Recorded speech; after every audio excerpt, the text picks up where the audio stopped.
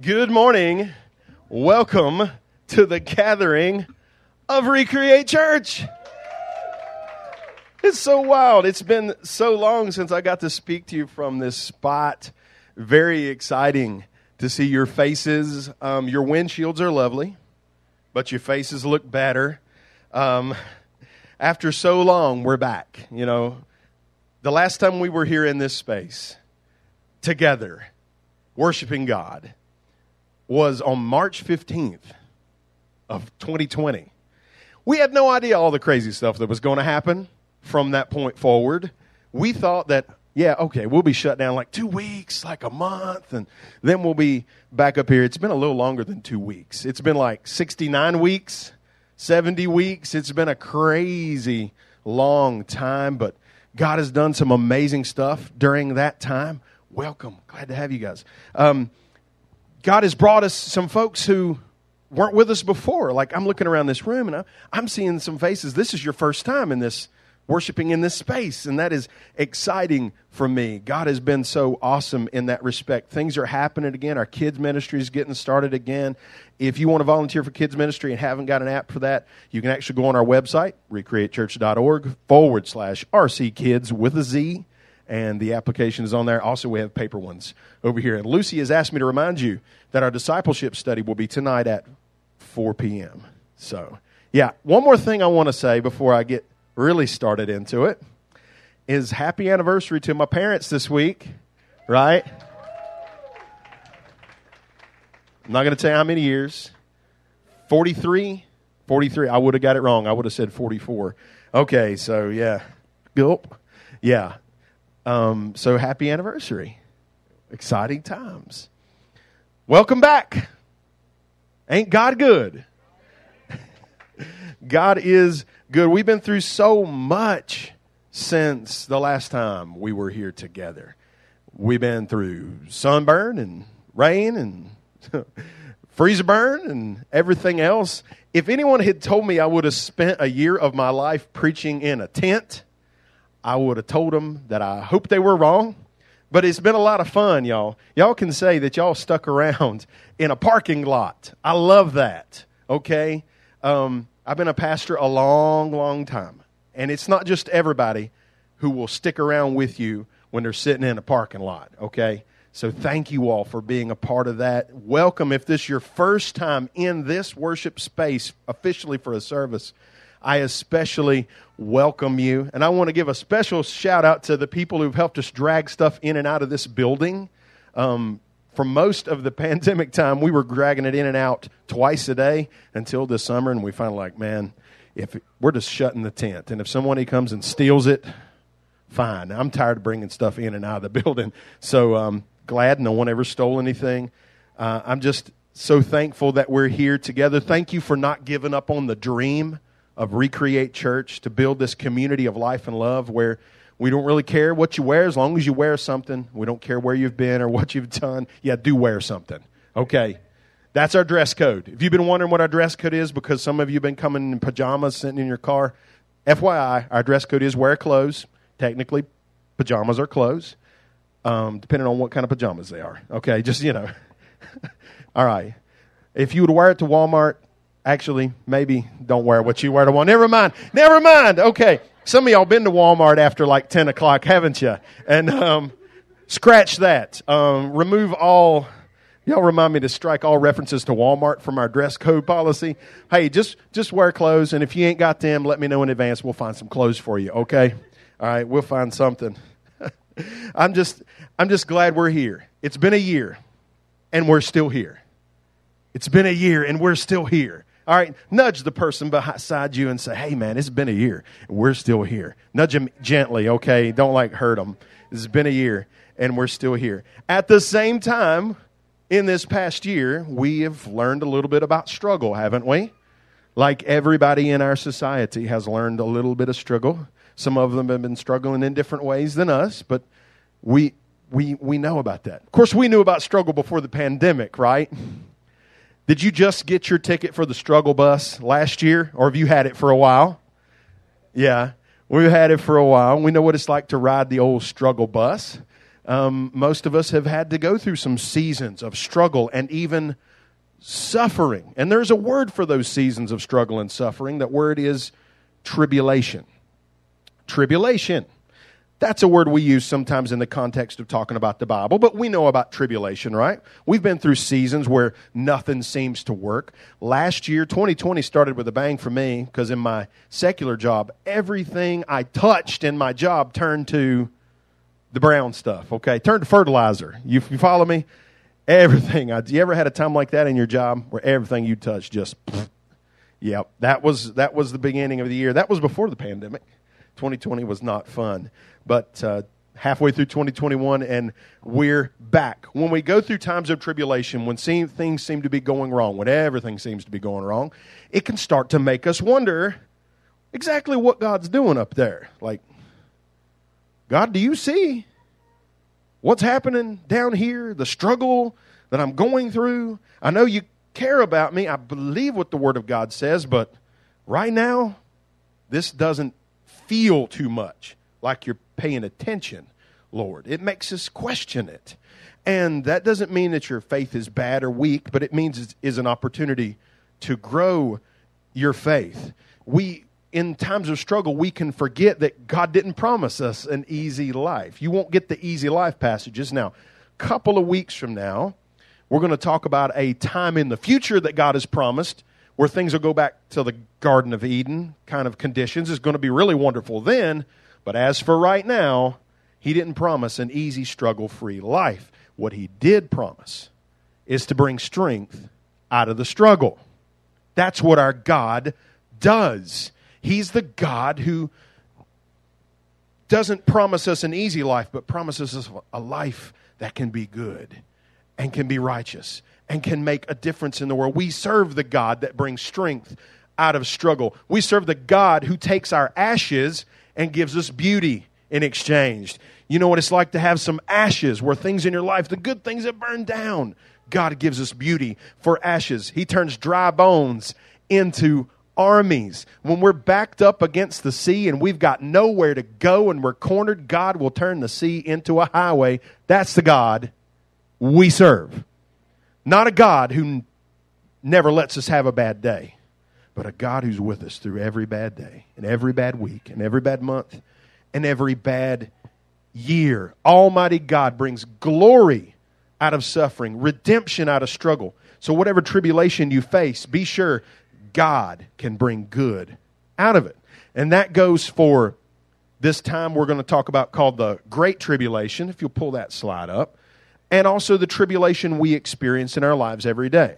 There is a time coming that will be called the tribulation, but life doesn't wait until then to get hard. You know, life is already difficult. The greater the tribulation, though, the greater the glory. So we've come to this part of our study of the end times that it's the thing that most people associate with the end times. It's the tribulation period. That's the time where all these crazy plagues and events, and this is the wild part that they make movies about, the disasters. Pretty fascinating stuff. But all the fascinating facts don't do us much good unless it influences the way we live here and now. Because you can know everything to know about the end times, but if it doesn't lead you to trust God and do the right thing, man, it's not much good. Have you ever known somebody who knew a lot about the Bible but didn't know how to treat people very well? How much did their religiosity impress you when they were being horrible to you? Not much. So if we believe what the Scripture says, 2 Peter 3:11, this is kind of the verses guided us through, that if we, and this is a paraphrase, if we believe what the Scripture says, that this world that we are in is going to someday come to a conclusion, how should it influence the way we live? And the answer is we should live for God and not for this world. So all this end time stuff, while it is fascinating, it needs to lead us to live differently, to live for God, and that's going to come out in the way we treat people. So here's the main thought for today. If you'll pull up that next slide. This is my mom over here working the computer, who I grabbed right before the service. If some of you, yeah. See, Mom, you got all kinds of fans, not just me. I want to train a few more people to run this computer. It's been a while, so if you'd like to learn how to run this computer, it's pretty easy, but I I might call on you kind of at short notice, you know. So the thought for the day is God turns tribulation into redemption. He's got a plan for it. From way back, from before the tribulation ever came, God had a plan to bring redemption out of it. That's true for our lives now. It's true for the great tribulation that is to come. God saw it coming. Didn't take him by surprise. God already saw our struggles coming, and he set it up to bring redemption out of it. So be sure whatever you're going through, it is not meaningless. That's my hardest thing, you know. Like, Lord, why does it have to be this hard? If it's this hard, what's the point? What is the point of life being this hard? And I have to have that reminder. God didn't promise me an easy life, but he promised he's going to take everything in my life and bring good out of it and bring glory out of it. He's going to bring strength out of the struggle if we trust him.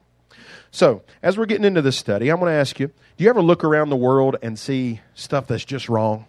Like evil stuff. Like your sense of justice is inflamed when you see what is going on. Or you hear stories about people being mistreated. For me, it's kids. Man, I love kids so much. The idea of a kid being mistreated, that gets, I can't even watch TV shows like detective shows where there's a kid that's being mistreated. It gets to me too much. And I hear stories about kids being abused, especially by their own families. And I'm like, man, that'd make me want to burn this thing down and start it over. Amen? You see some stuff. Now imagine if we who are flawed human beings with a very limited ability to understand good and right and justice, if our sense of justice is inflamed by what we see in the world, what do you think God sees when he looks at our earth? He knows about all the stuff that's happening. And you know he's got to be heartbroken over it. If you ever look at the world and wonder why God doesn't do something about it, he's about to. He's going to. It is going to happen. So today, we're going to go back in the Old Testament, in the book of Daniel. We're not going to be in the book of Revelation today. I know that's what you think about, the book of Revelation. And some of you are like, why are we even here? We're not in the book of Revelation. That's what I showed up for. You've sold me a bill of goods, sir. We'll get there. We'll be there next week. But today we're going to be in the Old Testament book of Daniel and see that God had a plan to bring redemption out of the tribulation from long before the book of Revelation was even written.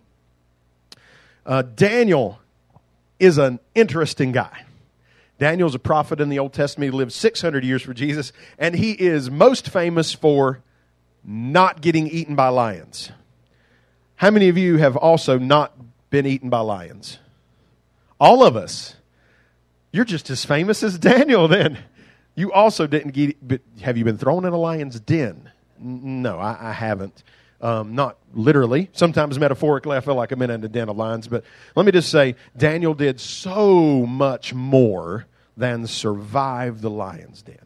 He was an amazing guy who loved God very much, and he listened to God very closely. And he lived in a difficult season of life.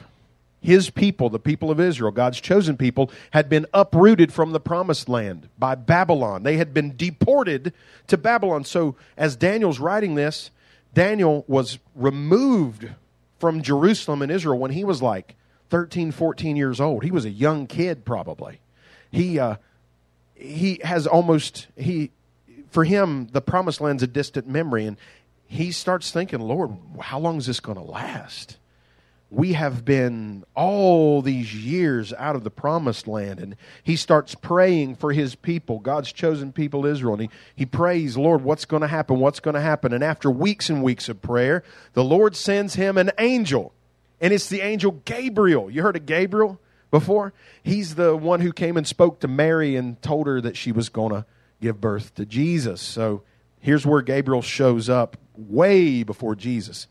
And Gabriel gives an explanation to Daniel and of the mess. You know, Daniel looks at the mess and says, why is it a mess like this? Have you ever said that to God? Lord, do you see this mess? What's this about? So Gabriel's going to give an explanation here. This will be in Daniel 9:24 through 27. We will have it up here on the screen. Some of y'all haven't experienced our screens. These are actually new. Well, not new. They're new to us. They were given to us by a church down in North Carolina, for which I am very thankful. And you can follow along there. I'm going to give you a crash course on one of the most incredible prophecies in the whole Bible. Today we're going to study what sets the Bible apart in a class by itself. There's a lot of religious books in the world, y'all. Anybody can write a book and say God told him to write the book. But the Bible does something that no other religious text does. It dares to make specific prophecy, predictive prophecy, and then fulfills it. And it's not like that fortune cookie you got and said, you'll have a run of good luck. No. This is specific stuff. It's not like the Nostradamus stuff that's really vague. This is real specific prophecy. So we're going to go into Daniel 9:24 through 27. If a lot of this doesn't make sense, don't sweat it. All right? Let me do the sweating. We'll get through this together. Here we go. It's kind of a long passage here, but we'll read it quick. 70 weeks are determined for your people and for your holy city to finish the transgression, to make an end of sins, to make reconciliation for your iniquity, to bring in everlasting righteousness, to seal up the vision and prophecy, and to anoint the most holy. Know therefore and understand that from the going forth of the command to restore and build Jerusalem until Messiah the Prince, there shall be 7 weeks and 62 weeks. The street shall be built again, and the wall even in troublesome times. And after the 62 weeks, Messiah shall be cut off, but not for himself. And the people of the prince who is to come shall destroy the city and the sanctuary, and the end of it shall be with a flood. To the end of the war, the desolations are determined. To the end of the war, desolations are determined. And he shall confirm a covenant with many for 1 week, but in the middle of the week he shall bring an end to the sacrifice and offering. And on the wing of abominations shall be one who makes desolate, even to the consummation which is determined is poured out on the desolate. I want to pause there and pray for us. Heavenly Father, this is such a heavy passage. I pray you'll help us make sense of it. Show us your glory. In Jesus' name, amen. Hey, y'all want to know something cool? We have a podcast, all right?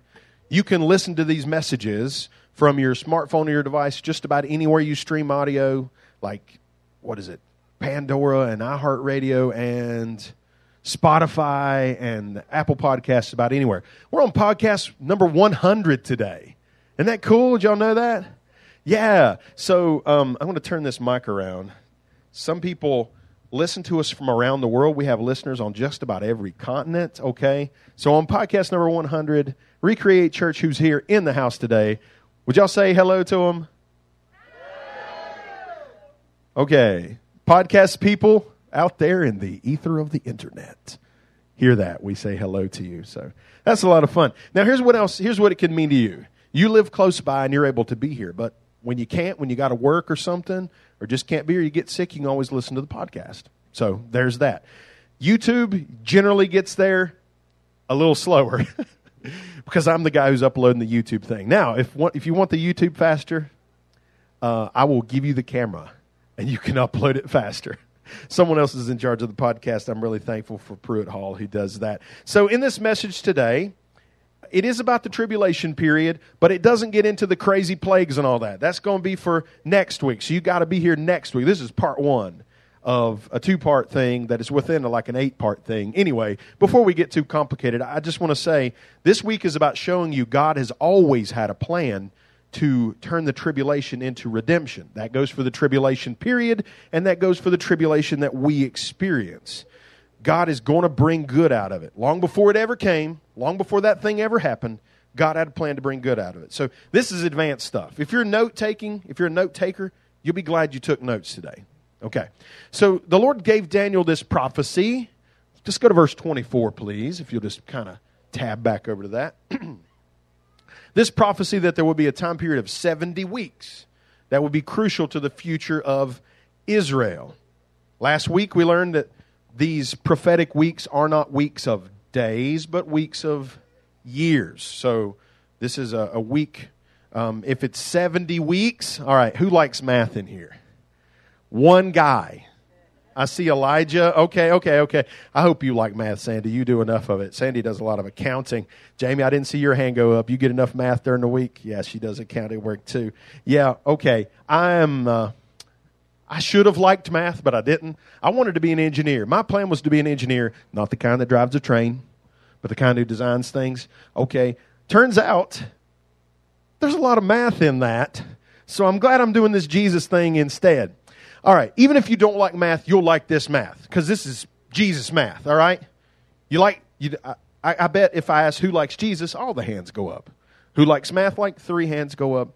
We like Jesus. All right, so this is Jesus math. This is prophetic math, all right? This is the good stuff math. So here we go. So if these are 70 weeks, and we know that there are weeks of years, so 70 times 7 is 490. All right, with me so far? 490 years. He says there's going to be a period of 490 years that are leading up to something special. Verse 25 tells us what that is. Leading up to Messiah the Prince, the introduction of Messiah the Prince. Who's the Messiah? Jesus. We know who the Messiah is. This is Jesus. 600 years before Jesus is born, Daniel is talking about him being revealed to the nation of Israel. Aha, something's already happening here. See, I told you it's Jesus math. That's better math, all right?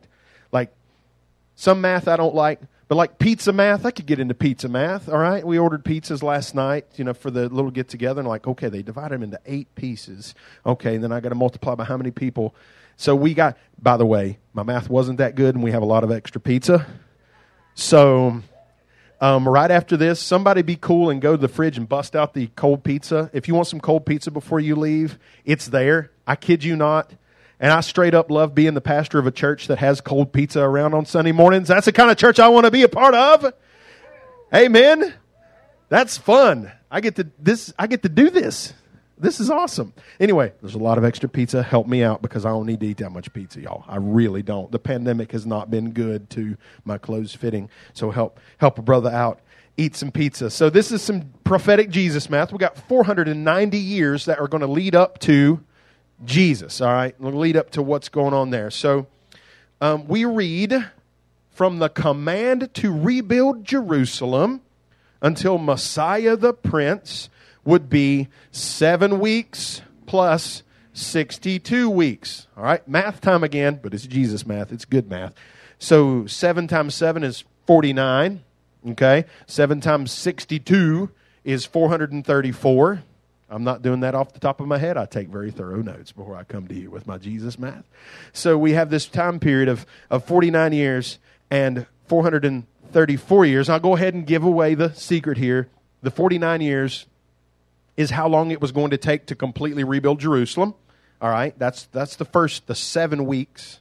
And then the 62 weeks, the 434 years, that's the time it would take to rebuild the temple and renovate the temple and get everybody moved back to the promised land, because the powers did let them go and return. Daniel did not get to return, but people after him got to return. And this was leading up to the coming of Jesus. Also, the Old Testament was finished in that time. So, math time again. If we add 49 years and 434 years, we come up with 483 years. 483 years, that's where we get. Now, interesting coincidence. Do you know how many days ago it was that I last stood on this spot and spoke to a live crowd? 483 days. Isn't that weird? I don't think that's like prophetically significant or anything, but it's just funny to me. 483 years, 483 days. So far I've been throwing a lot of numbers at you, right? 483 years. I know what you're thinking. Didn't show up for math class. I showed up for Jesus and showed up for the cold pizza I heard was going to happen after. But this is really interesting. Okay. Maybe I'm not crazy about math for math's sake. But if you can give me some math that proves Jesus is the real deal, suddenly math becomes interesting to me. I may not love math, but I love Jesus. So can we prove mathematically that Jesus is who the Bible says he is? Can we do that? I mean, aren't we told that we just accept all this on blind faith? So if we could find a way to steadfastly prove that the Bible predicted something and it happened, that'd go a long way, wouldn't it? What if the Bible predicted to the exact day something was going to happen. Would that be impressive? Well, that math starts to sound a little better, right? Yeah, okay. Let's see what we can do here. So let's test it out. Do we have a command somewhere in the Bible to go and rebuild Jerusalem that specifically mentions the wall, all right? The wall's there somewhere. Yep, there it is. Street should be rebuilt and the wall. Very important. In the ancient world, every significant city had a wall, had a city wall. And if they didn't have a city wall, they kind of didn't count much as a city because that was their protection against enemies. So do we have a command to rebuild Jerusalem and the wall? Yes, we do. It's in Nehemiah chapter 2. We're not going to go there, but you can mark that and read that. In Nehemiah chapter 2, we see that the world is no longer in the hands of the Babylonians. The Persians have defeated the Babylonians, and they own everything that Babylon had. So the Persians are in control. Nehemiah is there working for the king of Persia, King Artaxerxes, and there's a story there about how King Artaxerxes gives the command for Nehemiah to go back to Jerusalem and rebuild the wall. Some of you guys who are very organized would like Nehemiah because he gave us the exact date this happened. We can date this very specifically, very precisely to March 4th, 445 BC. Because he took good notes. So what happens if we start at March 4th, 445 BC and add 483 years? That's a lot of years. First of all, let's make it a little more complicated. You like it complicated? I don't like it complicated, but I always make it complicated, so here we go. The Hebrews did not use a solar calendar. How many days are in a year that we observe? 365 years, right? It's a solar calendar. They used a lunar calendar. It was based on a month, all right? The moon cycle is 30 days, give or take. So their year was 12 months of 30 days each, 360 days. Every once in a while, they had to add a 13th month in order to make it work. That would never happen in our culture. Imagine if you had to add a 13th month every 5 years. That would be weird. What if you were born in the 13th month and you only had a birthday every 5 years? Isabel's giving me the eye because she is a leap year baby. She was born on February 29th. She gets a birthday every 4 years. I swear to goodness, we do give her a party every year, okay? So everything's cool. She's a little salty about it, but, well, can't really help it. I knew she was a special kid, so... Anyway, that wouldn't work in our culture, but it worked in there. So they had a lunar calendar that had 360 days in it. So now we're not going to multiply all that out. But if you start at March 4th, 445 BC, and you add 483 lunar years, it brings you up to April 6th, Sunday, April 6th, 32 AD. What's that matter? Let me tell you why it matters. Sunday, April 6, 32 AD is the exact day that a lot of scholars believe that Jesus came into Jerusalem in his triumphal entry. That was the very first Palm Sunday. That was the day that Jesus presented himself formally as the Messiah to the Jewish people. Can you believe that 600 years before Jesus was even born, Daniel prophesied the exact day that Jesus would enter Jerusalem and offer himself as the Messiah?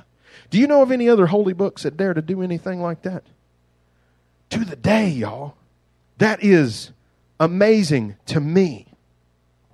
See, if someone tries to tell you that your faith in God or your belief in the Bible is just empty faith, blind faith, you say, well, go back and listen to podcast number 100 of Recreate Church, and you'll see that the math works it out. And we have evidence. This faith that we have in Jesus is not just faith in the flying spaghetti monster. This is faith in a real person who came as the Son of God and gave his life for us and was predicted by the prophets. Man, if you take even just a handful of the prophecies about Jesus, nobody else could have fulfilled anything like that. So here we go. We got Jesus on the scene, and you might be wondering, what this has to do with the tribulation period? I mean, didn't you title this message The Tribulation, Pastor? And you haven't talked about it yet very much. Well, we're getting there. We're at the point there. We are how many years through this? We've done the count, right? We've gone through 69 of the 70 weeks. We're 483 years into the 490 years. So here's some easy math. If there's 490 total years and you've gone through 483, how many years does that leave? 7 years. Is 7 a prophetically significant number? Yes, sir. It is. 7 years left. 7 years to go. What happened to those other 7 years? Well, the prophetic timeline got interrupted. Do you remember what happened when Jesus came into Jerusalem and offered himself as the Messiah? Did everyone, they welcomed him at first, but what happened like the weekend that followed? They crucified him. So they did not accept him as the Messiah. So the prophetic timeline stopped right there. And there's 7 years to go. Those 7 years are being set aside for something special. Kind of like when newlyweds save one piece of wedding cake and you're supposed to eat it on your first anniversary. Is that something y'all did? Did you remember it, okay? Or was it like a couple years later? So what is this weird chunk of something in our fridge? And you're eating it and you're like, I know this is supposed to be good, but tastes like freezer burn to me. And hey, my standards for cake are not real high. You know, I'll eat about any kind of cake. But I remember that when I don't think we remembered it on the day of, although that has been a while. If you see my wife, she's not feeling too well today, so say a prayer for her. But September will make 20 years for us. That's crazy, y'all. I know you're thinking, but Pastor Michael, you're only like 27, right? Okay, sure. My socks might be 27 years old. That's about it. No, these are actually only like 2 years old, so yeah, good socks. But imagine, it's being set aside for something special. This last little slice of the prophecy, okay, is being set aside for something very special. These last 7 years of the prophecy are one and the same with the tribulation period. That's how we know, part of the way we know it's 7 years, all right? So someday, God is going to reach into the prophetic freezer and pull out this last little slice. And it's going to be presented. And in the tribulation period, as unfortunately they rejected the true Messiah, Jesus, a false Messiah is going to come on the scene, and him they will receive. And we know him as the Antichrist. We studied him last week, and those last couple verses of this passage, they're about the Antichrist. The verse 27, the one who makes a covenant, that's the Antichrist. So we might just ask, okay, if this last 7 years is going to be bad, why not just leave it in the freezer? I mean, if God's cleaning out the freezer, just toss that. Well, there's purposes for the tribulation period. It's going to be difficult. It's going to be devastating, but God is doing something through it. He has a plan to redeem our struggles. You believe that? He plans to redeem the struggle in your life. Well, he's going to redeem the tribulation period too. So I have like 6 reasons, the tribulation period, for the tribulation period. If you'll page forward a couple times, and there we are. Okay, verse 24 says 70 weeks are determined for your people and your holy city. And here they are. Number 1, purposes for the tribulation period. If you're a person who writes things down, this is the thing to write down. Number 1, to finish the transgression. People have been rebelling against God from the beginning. Those of you who have raised children or who are raising children, did anybody have to teach those sweet little babies to be mean? Or did they just come programmed with it? My mama's giving me the eye right now. Like, you know what's up, son. I was the good kid, by the way. I left most of the mean stuff to my little brother. And then my golden child, the sister, came along, like, way later. And now the favorite child is the border collie. If you met him, you'd agree. He's the best. He is the best. He's the bestest. He's the goodest boy. All right, so, yeah. But people have been rebelling against God from the beginning, and finally the tribulation period will be a time where God's going to allow folks to see what the world would be like if he stopped holding it back. God holds back sin through his Holy Spirit, but at that time, he's just going to let it go. Have you ever just let your kids, like, all right, you go ahead and try that. You're going to get hurt, all right? Because I'm the daddy. Mamas don't do that. Said, don't let my baby get hurt. And I'm more like, if he does it now, he won't do it again. And God's going to kind of let the world see what it would be like if he wasn't holding back sin. All right, number 2, to make an end of sins. If you're ever tired of the evil in this world and wish God would do something about it, you're going to get your wish, because he's going to do something about it then. It's going to flourish like never before and then be snuffed out. Number 3, to make a reconciliation for iniquity.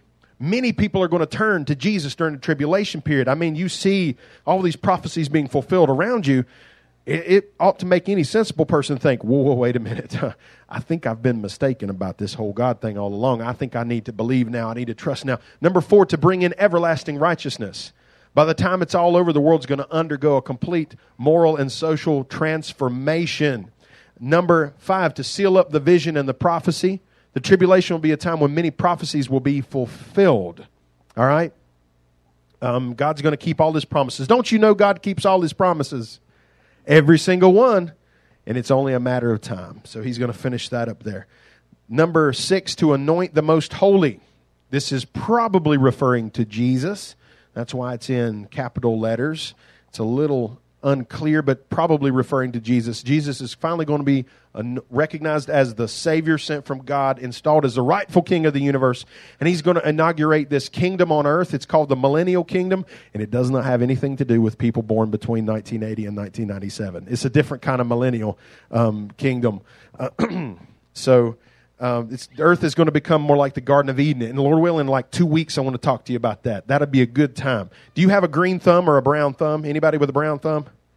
Your thumb's going to turn green during that time. It's orange. I don't even know what to do with that. Somebody's saying orange. He's over here trolling me. So most of the time when people ask what the tribulation period is about, most folks would say, it's about the wrath of God being poured out on earth. And well, I think that's way an oversimplification, because God's got a lot of purposes for it, okay? Here we see 6 that are very plainly stated just in one verse. God is not just mad about what has gone wrong. He is determined to make it right. You and I look around the world and we see things wrong with the world, don't we? We see things we would fix. God is going to fix this world, y'all. It's going to be remade. It's not going to be like this forever. So on the worst days, and man, does it ever get bad sometimes, be sure of this: better days are coming. And even during times of tribulation, glory and joy is coming. God is using it. So we've asked the question through this series, if we believe this stuff about the end of the world, that this story of our universe has a conclusion, how should it change the way we live? Well, here's what we can see. Put up that last slide if you would. That tribulation, God wants to turn tribulation into redemption. He has a plan to redeem the struggle. From before Jesus was ever born, God had a plan to bring the greatest good from the greatest bad. The tribulation period will be terrible, but God's going to redeem that struggle. He's going to use it to transform the world into what it should have been all along. And that's what He's doing with us too, y'all. It is no fun to go through tribulation. It is awful to go through seasons of struggle and suffering, and I don't wish that on anybody. But let me tell you what our good God is doing. He's taking everything that you're going through, and He's using it to transform you into something beautiful. He is changing you in good ways. It's up to us to embrace that or not. You see, God, that's what He wants to do. He wants to renew us and change us. And times of tribulation open our eyes to what's been true all along. You see, you ever been around a kid and they insist that they can do something themselves? They don't need any help. And you have to catch them before they, little kids have a death wish, it seems like. I mean, your job as a parent, the first 4 or 5 years of life, is to keep them from killing themselves accidentally. We're kind of like that spiritually, because we're like, hey, I can do this. We can do this ourselves. I don't need God's help to do any of this. And we don't even ask or think about it. And we go along doing our thing. But when things get hard, when things get tough, then we recognize what was true all along, that we need God very, very badly. It's not like we started needing God when things got bad. No, that's when we realized we needed God. That's when we realized. God brings redemption out of tribulation. He has a plan to redeem your struggles. So I want you to think for just a moment, just between you and God, nobody else kind of needs to share this moment with you. You think about the struggles that you've been going through.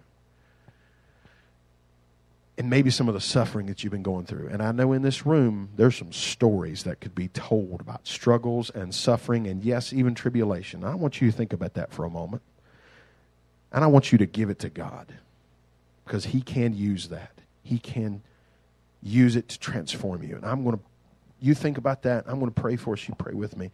Heavenly Father, I know You're looking inside me right now. And You know the things that I've been struggling with. And tough times for my family in a lot of ways. And I believe with all my heart that you will redeem that tribulation. I believe it because you have proven it through your word time and time again. Lord, it's not just wishful thinking, it's truth. And I pray for everybody gathered here today in this spot and everyone who will receive this message later on, that you'd show them what you are going to do with the tribulation that they go through. God, we praise you. You are our Redeemer. Thank you for sending Jesus so that nothing we go through is in vain. God, we give you the glory in Jesus' name. Amen. Amen. It has been so wonderful to have you with us here for this thing today. Lord willing, we'll be back here next week, 10 a.m., all right? And we need some help with things. If you want to be involved with stuff, you let me know. And we'll continue to have the 6 p.m. service outside because not everybody's ready to come inside yet. And, you know, it's been pretty cool having some outside stuff. Some of y'all found us when we were outside. That's a wonderful thing.